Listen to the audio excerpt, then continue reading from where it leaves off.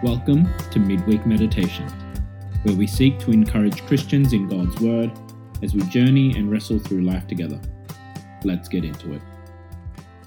One of the challenges of parenting is realizing I, as a parent, cannot determine my child's life. I can provide them with food and clothes, but I can't make them grow healthy and strong. I can provide an education, but I can't make them smart or wise. I can provide a roof over their head, but I can't protect them from every little thing in life. For all I can do for them, there's a lot I can't do. This doesn't apply only to parenting, but life itself. There's so much we can do, but if we're honest, there's a lot we can't do. Yet for many of us, it's the things we can't do that seem to burden us and cause us anxiety. For the Christian, though, we're not left without hope. Let's turn to God's Word and meditate on these words. Acts chapter 17, verses 24 and 25. The God who made the world and everything in it is the Lord of heaven and earth, and does not live in temples built by human hands. And he is not served by human hands, as if he needs anything.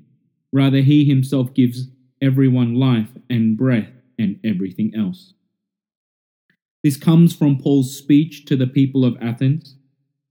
Athens was a city filled with temples to various gods, including one to an unknown god. Priests and priestesses served the gods in each one of these temples. They served the gods with sacrifices to meet their needs and seek their favor. But this God is different. How? Well, Paul says this God made the world and everything in it. Unlike so many other gods, ancient and modern, this God isn't God over one aspect of life. The Asgardian god Thor, for example, is the god of thunder. But this God is Lord of heaven and earth, because he made the world and everything in it. This means his authority and power isn't confined or restricted to one domain of life. This means you don't need to make different sacrifices to different gods to cover your bases. This means you don't need to keep track of where you stand with each god. Also, this God doesn't live in temples built by human hands. Well, what does that mean? For the Christian, it means you can approach God anywhere at any time. There's no temple you need to visit. There's no pilgrimage you need to take. There's no special place to meet God. He's the Lord of heaven and earth. Heaven and earth is his temple. When you need to meet with God, he's there. How good is that? How convenient is that? Whenever we need God, we can approach him. We don't need to perform some ritual or make some sacrifice. We can just come to him. In those moments when we're anxious or burdened by life, we can turn to him right there and then. This is one of the great blessings Christians enjoy. We can come to God at any time, anywhere. As we come to God, we can come, as it were, empty-handed. There's no offering or sacrifice needed to come before God. You don't need to please or appease him. God isn't served by human hands, for he lacks nothing. But a priest, in fact a great high priest, does serve God. Just not a human one. We read in Hebrews 4, verses 14 and 16. Therefore, since we have a great high priest who has ascended into heaven, Jesus, the Son of God, let us hold firmly to the faith we profess.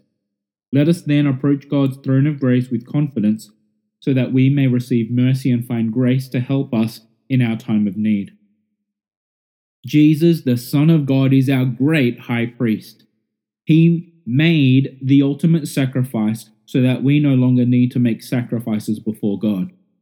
And that's why we can approach God's throne of grace with confidence, so that we may receive mercy and find grace to help us in our time of need. If it's not enough that the Lord of heaven and earth invites us to come into his presence, he gives us his Son.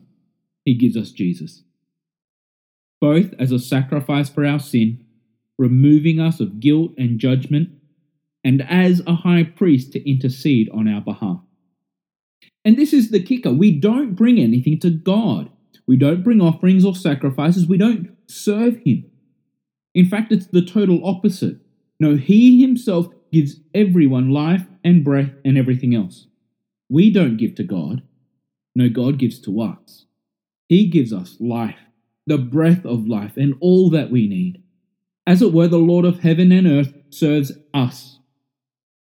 Now, I'm not saying God is our servant to do what we want, but we need to recognize there is nothing we can do to serve God. He doesn't need it. Instead, in His mercy and grace, He gives us all we need. He gives us life. The God who made the world and everything in it gives us all we need. Yes, there's a lot in life that we can't do. There's a lot we can't control. But we're not left on our own. Instead, God invites you to come to Him and trust Him. So will you come to God today and seek His mercy and grace? Will you come in confidence because of Jesus' sacrifice for you? Will you come knowing Jesus stands before God for you? Whatever thoughts cloud your mind, whatever anxieties fill your heart, whatever burden weighs you down, will you bring them to God? Will you come to God and seek life in Him? Will you do that? Let's do that right now as we pray. Creator God, who made the world and everything in it, you are the Lord of heaven and earth. And we thank you that we can come to you now. Thank you, Jesus, that you are our great high priest. And so we come with our anxious thoughts, burdened hearts, and worries of life, and we seek your mercy and grace for today. Will you give us life? Breathe into us life and sustain us for this day.